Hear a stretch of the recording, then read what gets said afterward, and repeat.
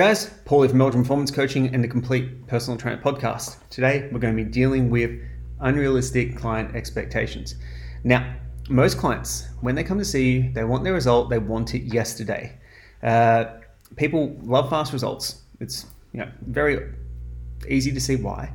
And one of our hardest things that we need to do when dealing with our clients is to help control their expectations, to temper their expectations, to make them realize that they're actually doing good. We also then need to have tools and communication strategies to help people focus on what really matters in terms of achieving their goal.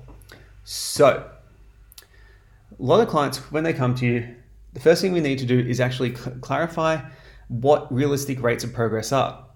And we need to also clarify that things happen, life gets in the way, and that progression is not linear. It has never been linear, it will never be linear. So, the first thing is realistic rates of fat loss at the highest level possible. 1% of body weight per week is the optimal, like everything's going right, level of fat loss. This is individualized for each individual because it's not 1 kilo or anything like that. It's 1% of body weight. So for a 60 kilo person, it's 600 grams. For a 100 kilo person, it's a kilo. So really simple formula. For mass gain, it's basically 1 to 2% of body weight added per month.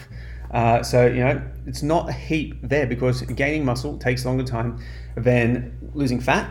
And also, we don't want to gain muscle too quickly because we don't want to put on unwanted body fat with it.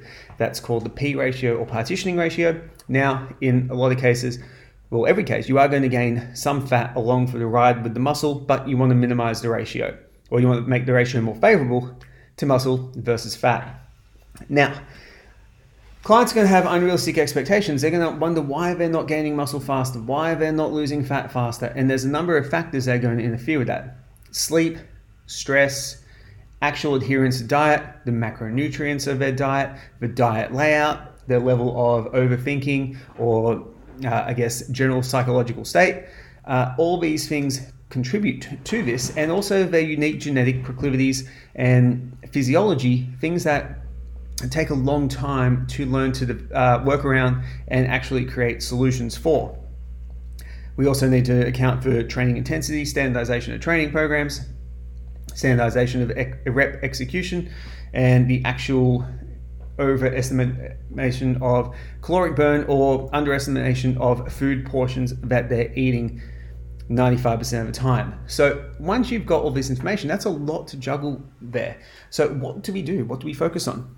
Now, with a client who is making good progress but is frustrated about it, what we need to do is we need to find bright lights to shine upon, because the measurable outcomes that our clients are after, whether it's lose 10 kilos of fat, gain 5 kilos of muscle, hit a certain weight, they are beyond our control. That's the first thing that we need to really kind of understand. They are totally beyond our control. Sometimes the stars don't align, things get in the way, life happens, you don't achieve their goal in the time frame.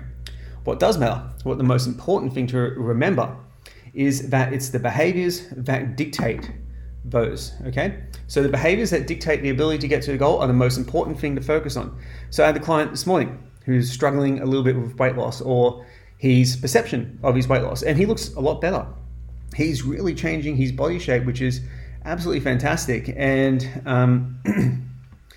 it's incredible to see his results, but he's not happy because the weight loss hasn't been reflected as much in the scale, yet his measurements have gone down quite significantly.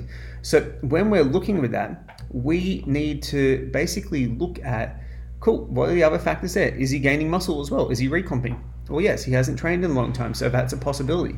Does he have, a higher degree of muscle in certain parts? Yes, this guy's legs are jacked as hell. All right, cool. So he's got some muscle there. There's so many things that we can look at there. And could it be water levels? Could it be a ton of other things? Yeah, he's got lots of stress. Sleep is a bit of an issue. There's a lot of stuff going on in his life. So for this particular client, we are going to be focusing on habits. Is he hitting the gym each day? Is he doing his cardiovascular training? Is he hitting his step count? How's he going for sleep? How's he going for nutrition? And he's making huge strides in those areas as well. So his goal of his long-term weight goal may not ever happen, because from what I believe, he'll probably gain too much muscle in the process. His frame probably won't suit that weight because he'll put on a little bit of muscle, but that's okay. We just recalibrate and base it on how he looks and his ability to hit those behaviors.